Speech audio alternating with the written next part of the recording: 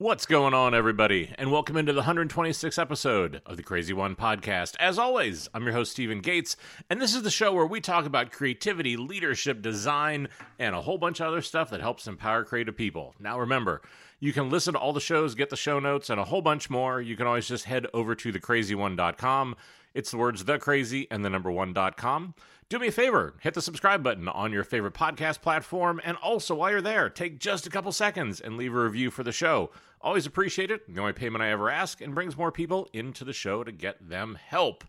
And also, remember, the Crazy One is on YouTube, so you can get some career coaching tutorials, masterclasses, see old keynotes, bunch of new interviews that I've been doing recently. Again, just head over to thecrazyone.com/YouTube to get all of that. Now, this is going to be an interesting episode, because this episode's been, probably about 6 months in the making. And you may have seen on social media that back in May, and we've talked about it a bit here on the show, I got laid off from my last job. Talked about it a bit, but it's been a strange and interesting journey that taught me a lot. It actually taught me so much that it's actually really changed my point of view. And that change of point of view has changed the direction of my career. And the reason why I'm doing that is because I think a big change is coming in the creative industry. And it's something I haven't seen in a while. And I think it's something that's going to create both some opportunities and some challenges for all of us. So that's what I want to talk about in this show. We want to talk about what do I think is actually going on in the industry here at the end of 2022. Why is all that stuff that's going on driving so much change in companies in the job market? What is this big shift that I think is coming over these next few years? And how all of this has set me in this new direction.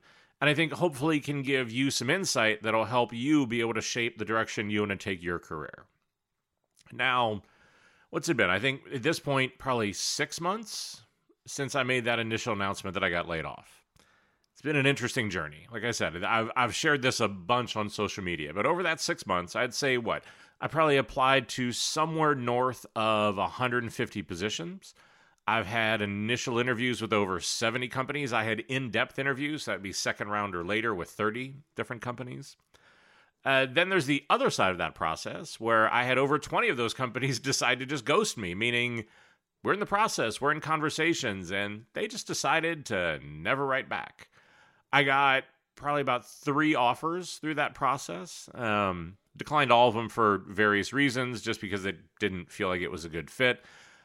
But it's been an interesting journey because I think that initial announcement, so I got the news I was getting laid off on a Thursday, got laid off on a Friday, went out Monday, made that announcement. I think that initial announcement got like 400,000 impressions in like 72 hours, so big splash. And I got to be honest, I never thought I'd be here 6 months later and not be part of an in-house team. That's not anything that's ever happened in my career. I sort of, I guess, arrogantly felt like because of my background and resume and what I've accomplished and what I've done in the industry and the way I try to give back, right? Like that would be enough to be able to sort of really let me get into another interesting problem to work on. Well, obviously that didn't happen. And that's humbling, right? It's hard to talk about. I think it causes a lot of self-reflection. It causes a lot of imposter syndrome. It causes a lot of a lot, right? I think we can all admit it causes a lot of a lot.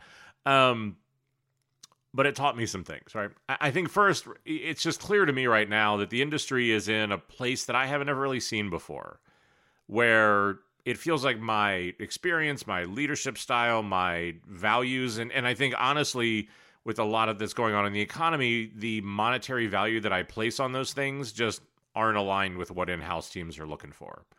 I think that happens for a number of different reasons that we're going to get into. But I think the other thing was, whenever you go through a process that long, right? When you're waiting on that many callbacks that don't come, when you're waiting on that many next steps that don't happen, whenever you're in a process so many times and they go with somebody else for whatever those reasons were, it makes you take a step back and just take a look at yourself, take a look at the industry. And I think one of the things that I found when I was really honest with myself was that I spent the first 2 months really institutionalized in my thinking, right? Like my future had to be with another in-house team. That's where I've been. That's what I've been doing for so long, right? Like that's where it had to be. But whenever I took a step back, I could see that out of all those conversations, I found a handful. I would say, honestly, maybe 4 or 5, maybe at most, that were ones that I really got excited about. That, they were things that I was like, that is an amazing problem. That's an amazing team. That's a leader I could get inspired by. That's somebody I want to work with. What I found was that in so many of those conversations, I wasn't getting excited about the company culture or their leadership or the way they valued design or the direction their product was going. I found so many people that just sort of seem to be going through the motions. So many companies that it's just like, look, I've seen this movie before. I can tell within a couple of conversations exactly where the dysfunction is, exactly how design is struggling, right? Like, I've done this enough times. I've worked as a consultant long enough. I've seen this movie before. And I would, like I said, I would just go through these conversations and know how it was going to end. That it really was a fascinating journey. And like I said, I think I spent a long time trying to figure out what was broken in me, what was wrong. Because I think that's a natural part of any job search, is the self-reflection, doubt, and destruction of your ego, self-worth, like a lot of things, trying to figure out what decisions you could have or should have done or made differently as you've gone through your career. Because you're at this moment where all of a sudden all the context and all this is stripped away and you're just left with, how do I talk about 4 or 5 years worth of work in a 15-minute case study? Throughout this journey, I'm just at this place where it's just like, look, and I think like so many people I've talked to, I just want to make great stuff with great people. I want to work with people in a company that respects me. And look, I think it'd even be nice if I could have some fun along the way. If it felt like we were doing something and that our energy was going towards the creativity and the work, not towards the politics, the company, the culture, the red tape, just all the other stuff that kind of kept getting in its way. And I kept asking myself, why is this so hard? What's going on that's making me feel this way? And I think the interesting thing was, as I started to share this, I started to see how many other people were going through this, either in public comments, hundreds and hundreds, if not maybe thousands, of private messages and emails. And, that was why I guess I've decided to talk about this, to share this, because, look, I think part of this is obviously something that's kind of been developing for a while. And I think that, this show's been in the making for the last 6 months to be able to get to this point where I felt like I had a good enough perspective to talk about it. But I just want to sort of quickly say, because a lot of people have had questions about why am I talking about it, right? Like, why am I sharing this? Am I not afraid that I'm going to piss off the companies that I interviewed with? Am I not going to alienate myself from the industry? Am I not going to... And to which my response would be, I think, look, not naming anybody by name, not naming any companies by name, not doing any of these sort of things. But I think that there's a couple things that we need to be able to look at first and foremost and be able to try to renormalize. One of it for me, and I think this is the most personal, is I guess I've really wanted to kind of destroy this concept that I think too many people have, that there's a point in your career where you, like, quote unquote, make it. Because I think people seem to think that there's a time when you're no longer inflicted by imposter syndrome. You no longer get rejected. You don't feel depressed. You don't feel like a failure. And again, so many people be like, oh my God, it's got to be so amazing. You can work wherever you want. That is categorically, and obviously at this point, not true. And I've gone through phases, right, where I feel like a real fraud. I've talked about how I lost the drive or lost where I felt like I had the authority to even host this show because of that. But I think that for me, it really is that just because I've accomplished whatever people think I've accomplished doesn't make me immune from anything that anybody is going through in any stage of their career. Getting laid off, feeling imposter syndrome, being frustrated with this process. I think so much of what I talked about back in episode 100, because in that Centennial episode, I wanted to talk about what I thought was a real problem. And we talked about how so many of us chase these invisible scripts and standards and how chasing that really tears us down. So I guess first and foremost, there were so many comments that were just like, oh, like you're going to be fine with where you're at, right? And I don't share that to be disheartening. I know some people are like, oh my God, if you went through that process and you didn't find a job, what hope is there for me? That's not why I'm sharing it.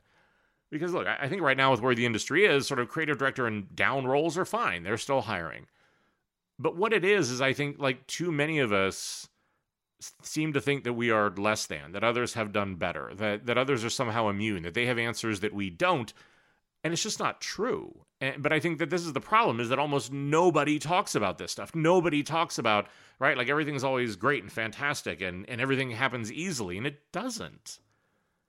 But we don't ever talk about that. And I think that creates a lot of mental health damage for too many people. And so I think that's the other part of why I want to do this, is to let people know, look, you're not alone.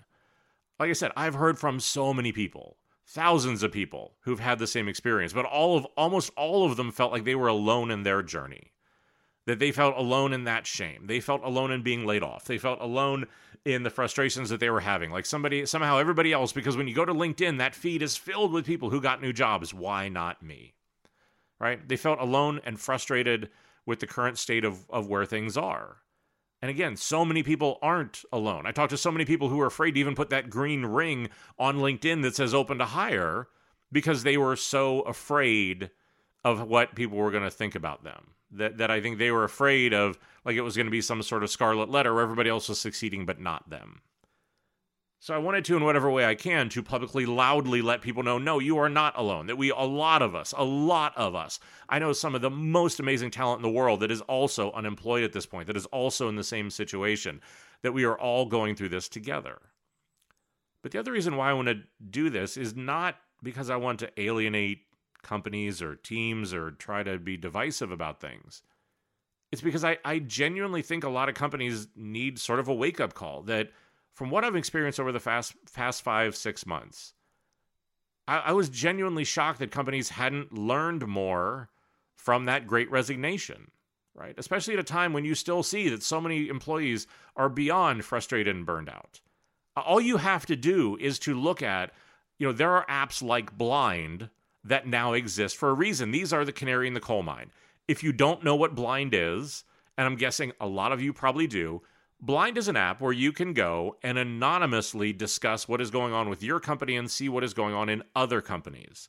So if you want to find out what's really going on in whatever company you want to go work for, if you want to go find out what the culture is really like, it's sort of like Glassdoor, but a hell of a lot more honest, because it is so anonymized. And look, there's a lot of content on there, and some of it is clearly biased. Some of the people clearly have an axe to grind.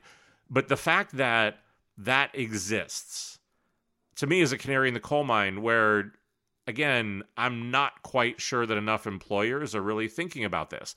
If you just look at just two of my LinkedIn posts, the one where I said I got laid off, and then the most recent one whenever I actually announced that I'm not going back to an in-house team and why. I think if you just want to look at the emotion, the frustration, where we're at as an industry, just those two posts alone got over 1.3 million impressions and over 1,000 public comments. So which means there's probably at least 2,000 or 3,000 private comments. And this is the thing, right? Look, the reality is I'm not that smart and I'm not that popular, right? To just because I wrote two posts that it got that reaction. Those posts got that reaction because there is a lot that's going under the surface with people right now. And I think companies sort of feel like the Great Resignation is over, that because of the economy, the power is more back in their hands, that things are sort of going back to normal the way that they were. And I just don't think that's true. Enough with the setup, right? Let's actually get down to sort of why do I see this? What's going on? And whenever I look at the job market right now, whenever I look at what's going on with talent, with people's careers, with so many people that I talk to, I was talking to a good friend of mine who he was a creative director on my team whenever I was at Citibank. It's a guy named Mike Tingland. And I think Mike summed up the headline for this market and what people are going through, I thought, perfectly. Because Mike, we were talking and I said, look, like what do you see? Like, what are you feeling like is going on? And he said, Steve, I really feel like we are in the era of defensive employment. And that's what I want to explore here, right? Is this concept of we are in the era of defensive employment. And what does that mean for all of us? And what's it going to mean for a lot of companies? And I think, let's look at what's laid the foundation for this concept of defensive employment and then sort of unwrap where it's coming from, right? So why is this happening? Where are we at right now? Well, I think first and foremost, I certainly have experienced firsthand, a lot of other people have experienced, there's been recently, we've seen a lot of layoffs, especially in the tech and creative industries. And some are driven by what I think were the overhiring, the bad hiring that happened during the pandemic. Right? Companies have been struggling with these problems that during the pandemic and things like that, it wasn't really a time or a good look to let people go, especially with that war of talent and those sort of things. So I think this recession gave them a great excuse to get rid of people. I think you've also seen, as that's happened, other companies have used kind of return to work as a way of doing softer passive layoffs. And a number of companies sort of said, look, you have a month to be back in the office, and if you're not back in the office in that month, then we're going to assume you've resigned. Well, that sort of looks like one thing on the surface, but in a lot of cases, if you look behind the headlines, the companies that are doing this usually are up against either somewhere between 5 and I've seen as high as 20% layoffs that need to happen. Well, the reality is that if I can put a policy in place and I can get 10% of the people to just quit or to go away by attrition, that way whenever I go back to Wall Street and tell them how many people I laid off, well, then laying off 10% of my workforce looks a lot better than 20%, so that some companies are using tactics like this around layoffs to be able to soften some of the numbers that are coming around their business performance. I think some of it is also being driven by that rush for talent. I think a lot of companies overpaid. I think you saw this in the housing market, the car market, right? We knew it wasn't going to be sustainable, and you knew that companies couldn't just keep paying and blowing the market out the way that they were with no consequence. And so I think, at some point that needs to get normalized. Well, guess what? The way it gets normalized is they need to get their bottom line back under control. So what they do in a lot of cases is they lay people off to get the numbers back to where they need to be. I think part of it, the layoffs have been driven by what's been going on in the credit markets and the economy, where we've seen, I think a lot of companies were betting on cheap money or easy credit to keep sustaining their growth. And that whenever those markets tightened, whenever interest rates went up, they couldn't sustain the growth they were on. And so then all of a sudden, and this is sort of the tale as old as time, all of a sudden their money flattens out. They can't sustain the way their organization was growing, and then they have to lay people off. And I think that, the byproduct of this, the flip side now for a lot of us that are trying to figure out what's next, if we've been laid off, where are we going to go? The effect has been that you now have talent flooding into the market. And so we have fewer roles with more talent, so that means that the few roles that are out there are more competitive. They're getting flooded with applications. We saw before all this happened, an average role got somewhere between 200 and 500 applications. That's now heading north of 400. And I think that you've also seen that it's let employers drive the price down and drive the seniority down on a lot of roles. So that, again, in a lot of cases, I've been seeing the roles that I was applying for before are probably on average dropping in their comp by about 20 to 30%. And that was an SVP is now a VP is now a senior director. Everything's sort of been bumped down one level. And this is the byproduct, is because of that flood of talent, companies feel like they've got more power to be able to start doing this. Plus, they need to start watching the bottom line more, so they're going to do that contraction. I think we have this struggle for remote versus hybrid versus in-office.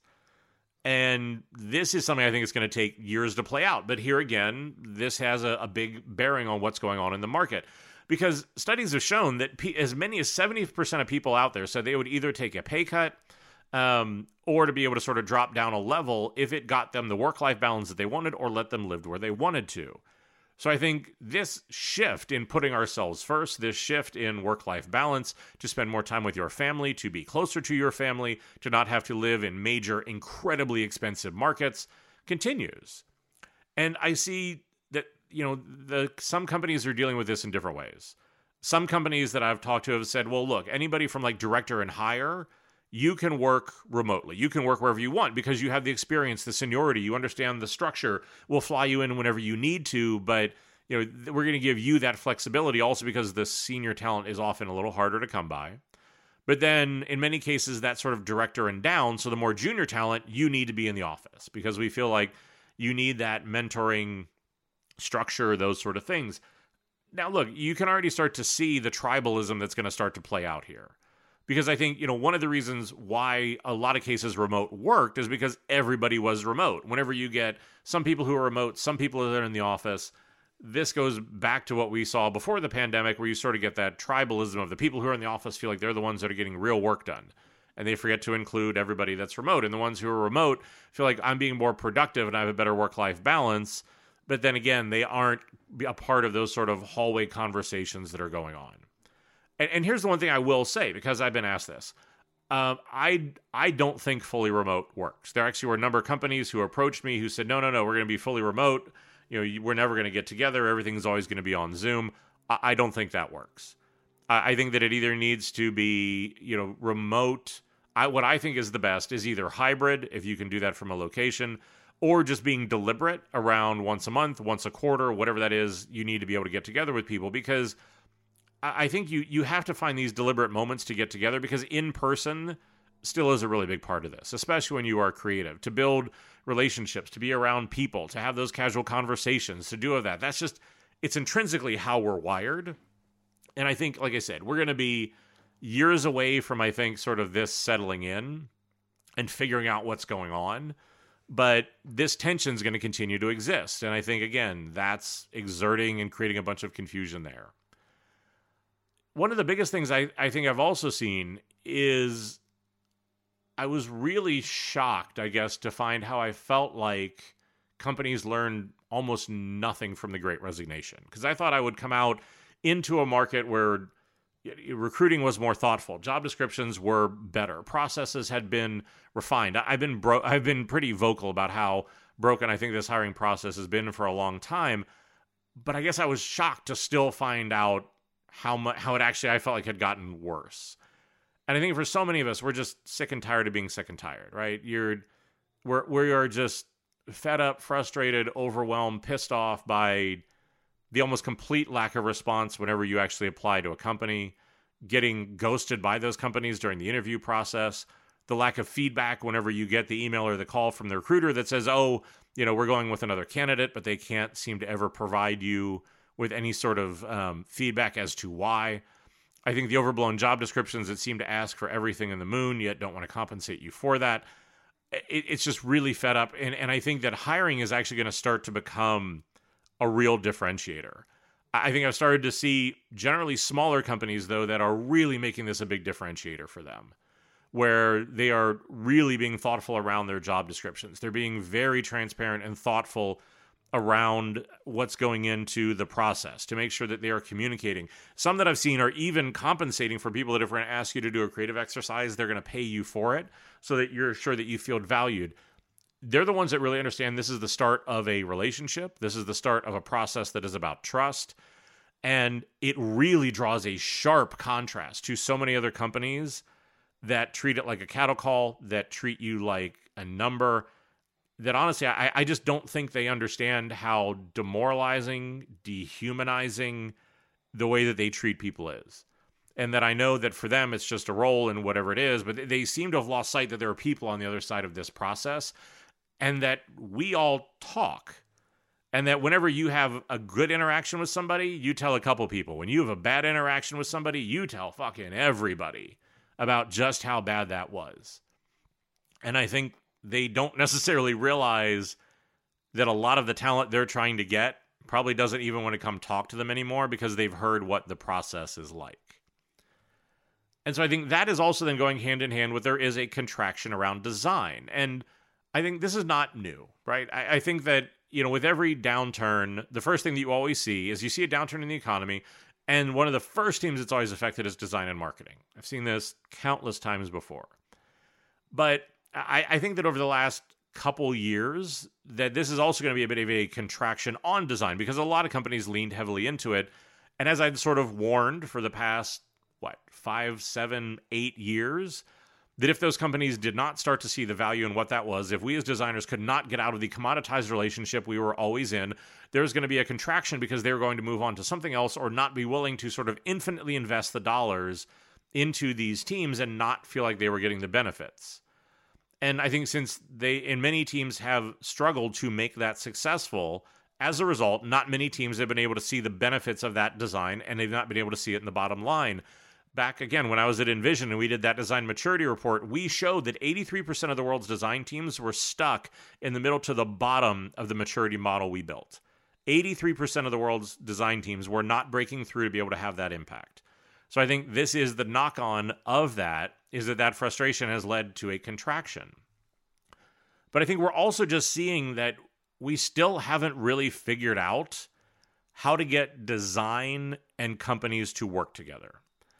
Because I think that in-house is sort of where it's been. But whenever I talk to in-house leaders, I've never talked to so many leaders who are so frustrated because they're just not getting that results, right? Like I said, they're stuck in that 83%. I think we see a lot of agencies that are still sort of struggling to find their way because they're still really good at the design and really good at some of the concepts. But I still think so many in-house teams, they're looking for the strategy, for the deeper change, for how can they get more into the work beyond just the execution. And so agencies have struggled to try to figure out how do we get out of that commoditized position. And I think in a few too many cases, being outsourced headcount. I think that's probably an overly harsh way to put it, but I'm not quite sure how to phrase it.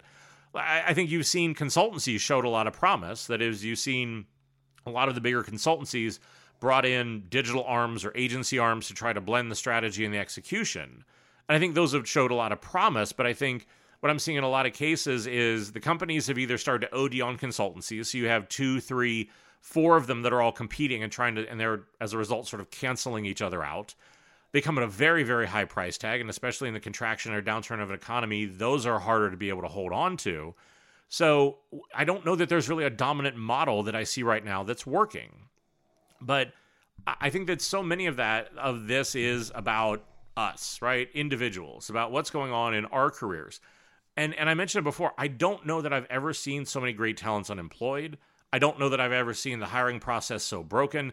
But also, I just don't know that I've ever seen a time where I've seen so many leaders and creatives so frustrated, right? They're sick of where they are. I've seen multiple friends, peers, acquaintances who are leaving their roles for nothing in the middle of again, an economic downturn because they just went to their CEO, CMO, CPO and just said, look, I just can't do this anymore.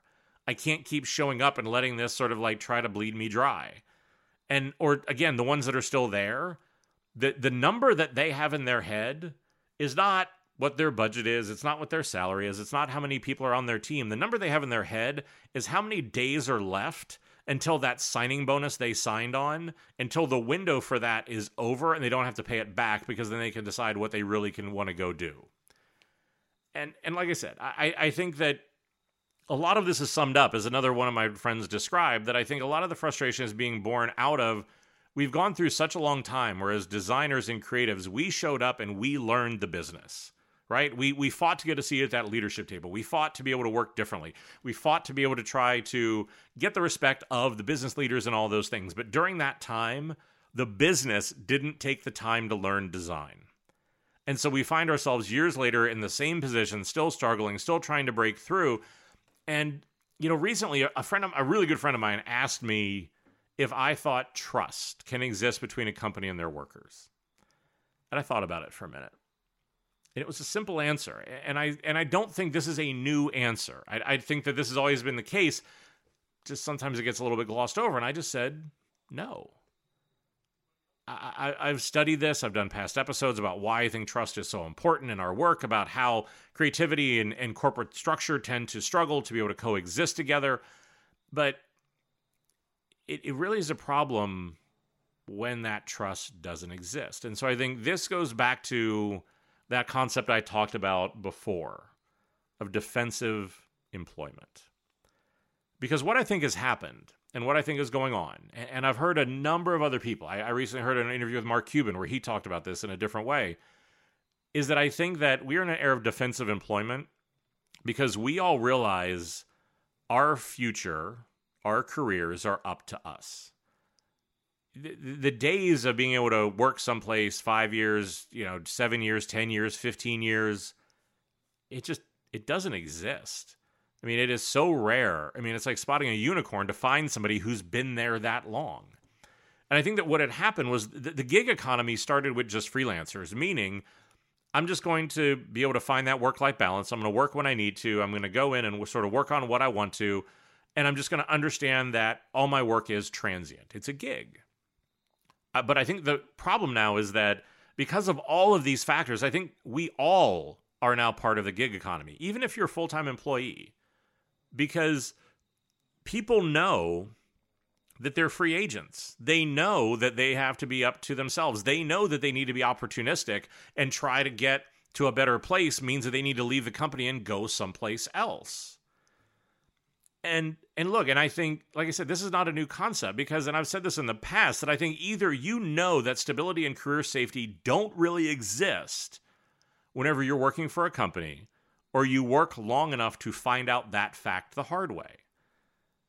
Because it's just, this is our challenge, is that how can trust exist between people and team? And, whenever you know that all we are is an economic downturn or a bad CEO or a bad leader or something away from being shown the door and shown how disposable you are. That always sits in the back of all of our minds now. And I think this is why this era of defensive employment has come into being. And look, I really do believe that in these days, I think trust can exist between people. I think it can exist inside of a team. But finding that at a company level, at a corporate level, especially a company at scale, that's getting real hard to find those examples. Because I think that, whenever companies take these sort of actions, whenever they do this sort of stuff, it sends a message. And I think too many of us at this point have seen too much, right? We've been through the economic downturn. We saw how people got treated during COVID. We saw how people got laid off then. We see how they're getting laid off now. We saw, because this was, again, the problem with remote that set a lot of this up, was that when remote happened and we went from being in person to being remote, all your sort of organizational sin came to the surface. You could see where you had no trust, bad leadership, bad tooling, bad operations. Like all that stuff suddenly became apparent because we could smooth it over whenever we could see each other in the hallway. We could smooth it over by those little interactions. When those came away and we were just left with sort of the raw, naked truth of sort of what our culture and structure was like, that wasn't always something that was fun to be able to see. And I said this in a meeting with a bunch of my peers the other day, and they looked at me like I was crazy. And I think this is easily the weirdest analogy that I've ever used on this show, maybe even my career. But what I think is, I think so many of us have seen that the companies we work for have almost become like amusement parks or like strip clubs, right? There are these places that manufacture a sense of belonging or connection. Whenever you go to Disneyland, can I visit Star Wars? Yes. Is it real? No.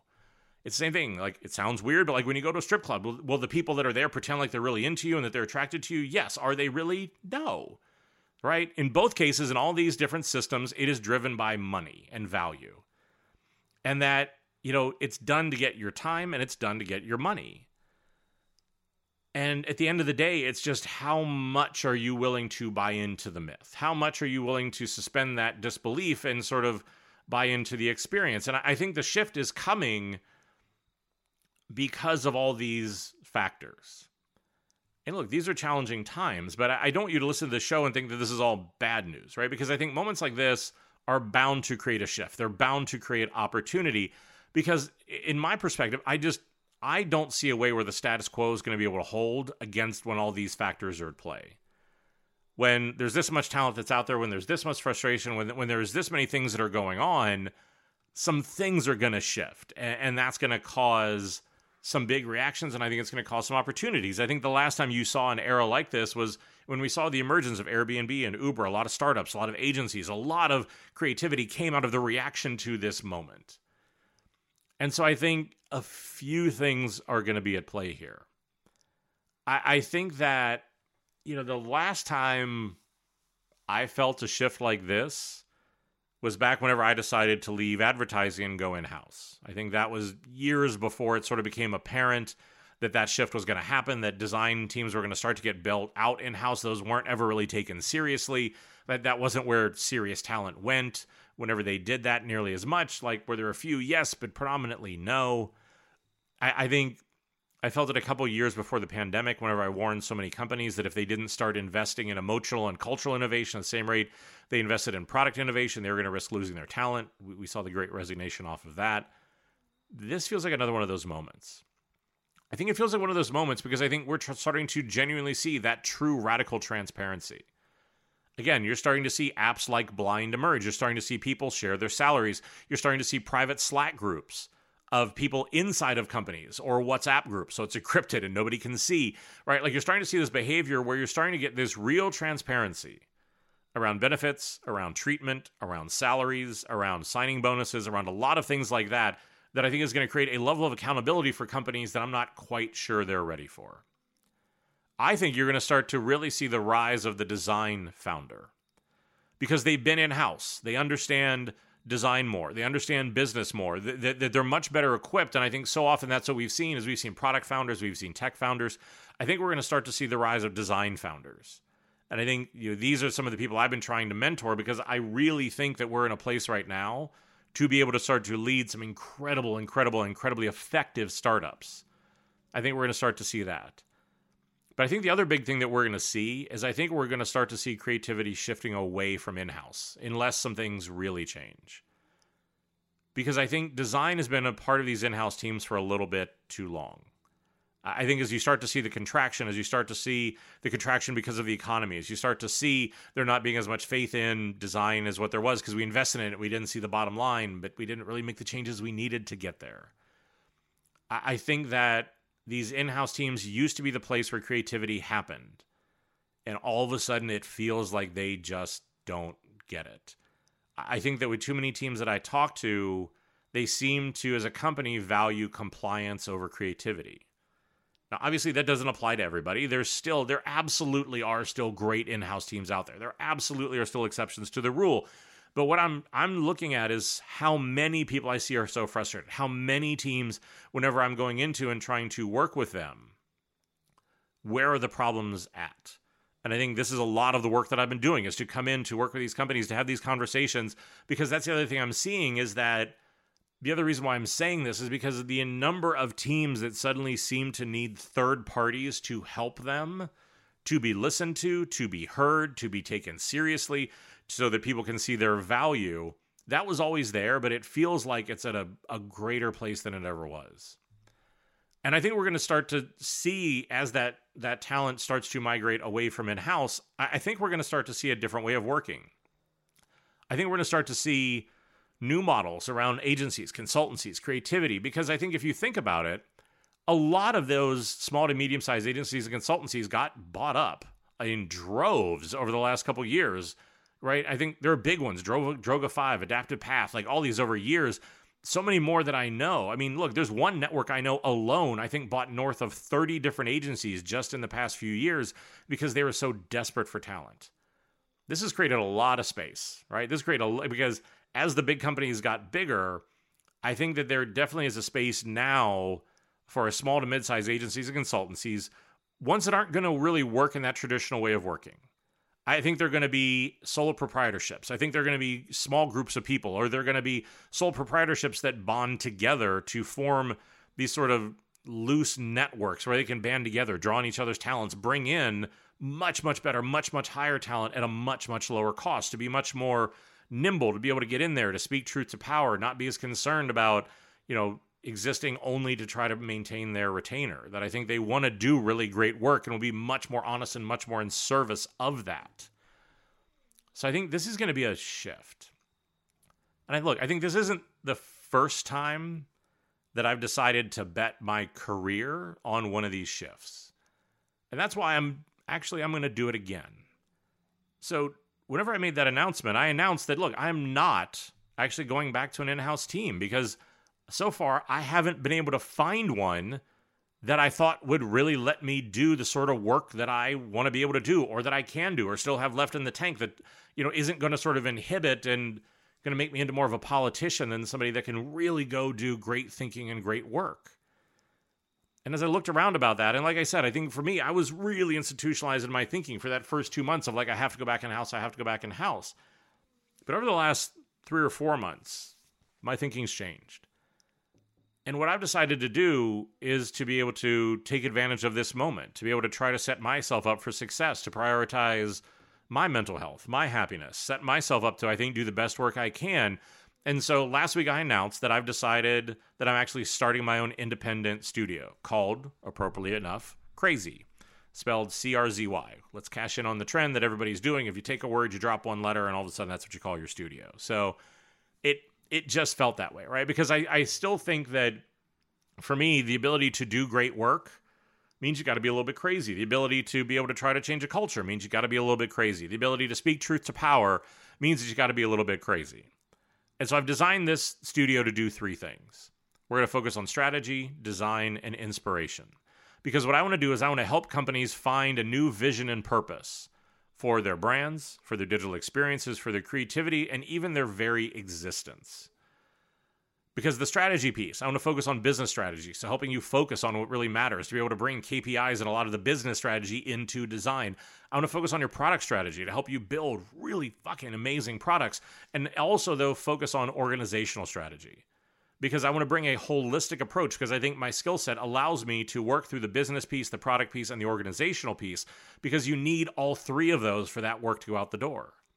I want to be able to deliver digital advertising and brand design. Still love to be a designer, still be able to work on that. Have an insane network of talent I can draw on to be able to work with us on all of this. But then I also want to work on education. I want to do it through education, through coaching, through inspiration. Whether it's career coaching, leadership coaching, coming in and doing in-house keynotes or workshops to be able to help sort of inspire that organization to break through and to get heard. But I wanted that company that is going to focus on creativity. I wanted it to focus on partnership, to focus on honesty. I still think it is strange to have to call out honesty as a differentiator, but to focus on community. And like I said, I just want to do great work with great people. And I want to get back to working with some of the best friends, some of the best minds, some of the best people I've ever worked with from all over the world. So we're going to use that holistic approach to be able to get you that long-term vision and that near-term impact, but doing it holistically by looking at strategy, design, and people development. To bring the experience that I and the other people I work with have from working on the world's biggest brands and working alongside the world's most innovative companies. We're going to build remote teams on demand so we can build processes, engagements that fit our clients' needs. And again, this allows us to be able to be much more nimble and much more cost-effective in the work we do. That we will be dedicated and openly committed to being honest, right? Even when we have to talk about the hard truths, even when we have to speak truth to power, I think, if you've been on this show long enough, you know my willingness to do that. But to really get in and not just triage the behavior, right? This is why so many of these agencies and consultancies don't create change, because they just work with behavior. What are people saying? What are the meetings were happening? That's not the problem. You need somebody that can get in and have an honest conversation about the thinking of your organization and how do you change that. But I'm also, as I've done with this show, as I've done with ADP List and so many other things, that anybody who's a part of this is we have to give back to the community. I'm going to do it through this podcast. I'm going to continue to mentor female and minority mentors. I'm going to continue to do free weekly mentoring. But my expectation is going to be that the people who work for me spend at least 90 minutes a week doing the same thing. Because, just us getting better or us figuring things out doesn't cut it, right? We all have to get better. We all have to figure out how to continue to share and get better. But that's what the last 3 months of my life have been looking at this, trying to figure this out, looking at what is the way where I see the opportunity and then actually betting my career on it. And so look, if you are interested in having us come to talk about working with you, or if you're interested in, you just need some design help, like, again, I have a day rate to be able to do that. If you want me to come speak at your internal event, if you want career or leadership coaching, like, you could reach out and get all the details. So the website for that is going to be Crazy Design. So CRZYdesign.com. And again, go check that out. And like I said, you can reach out to me through my site, through there, any of this sort of stuff. But it's this moment, like I said, where this frustration is going to create opportunity. And I think the challenge here is going to be for you to figure out what is your version of crazy. What is your version of being able to do this? And maybe it's not going to be the way that you thought. Maybe it's not going to be doing the thing that you thought was just, maybe that's your last job. Maybe that's not your next job.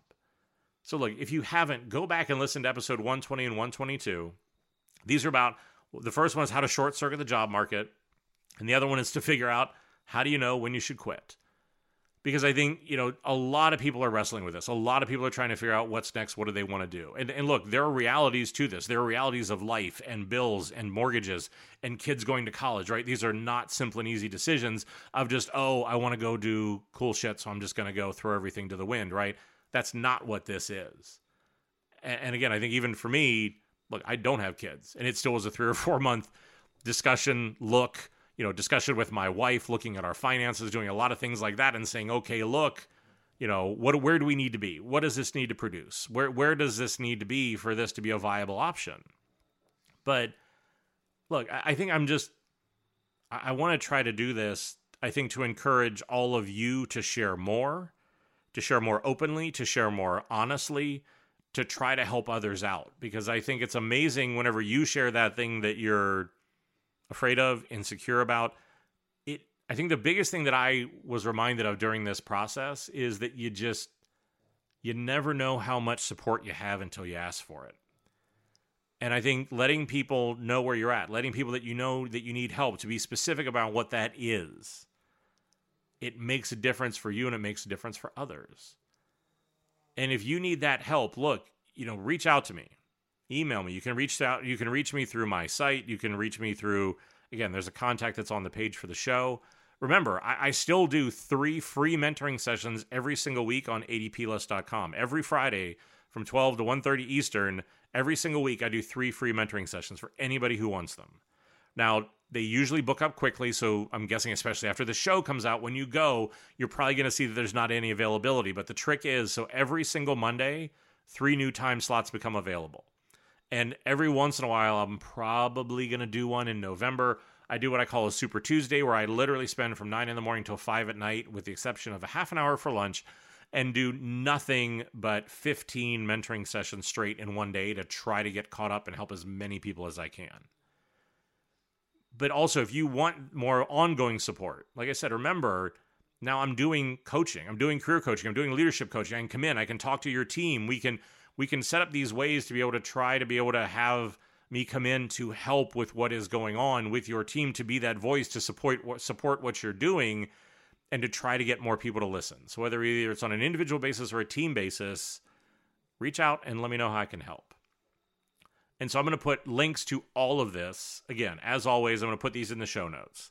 And you'll find links to all this, to what's going on with Crazy, with my studio, with ADP List, and all that sort of stuff. Because there are over 10,000 mentors now on ADP List.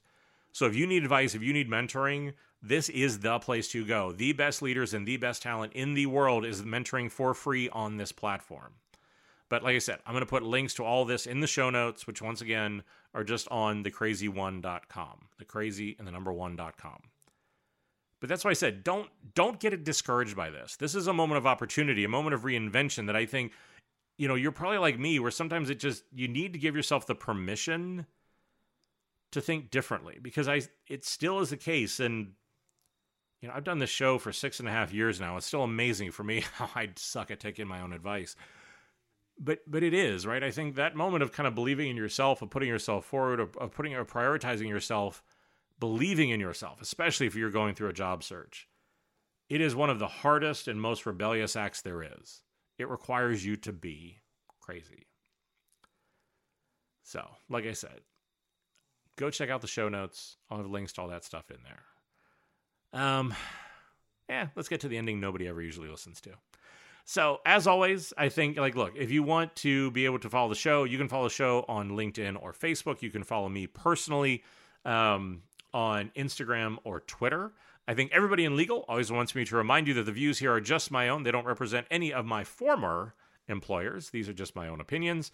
And I say it every time because I mean it every time. And thank you for your time. I know that time is truly the only real luxury any of us have. I was incredibly humbled you want to spend any of it listening to me.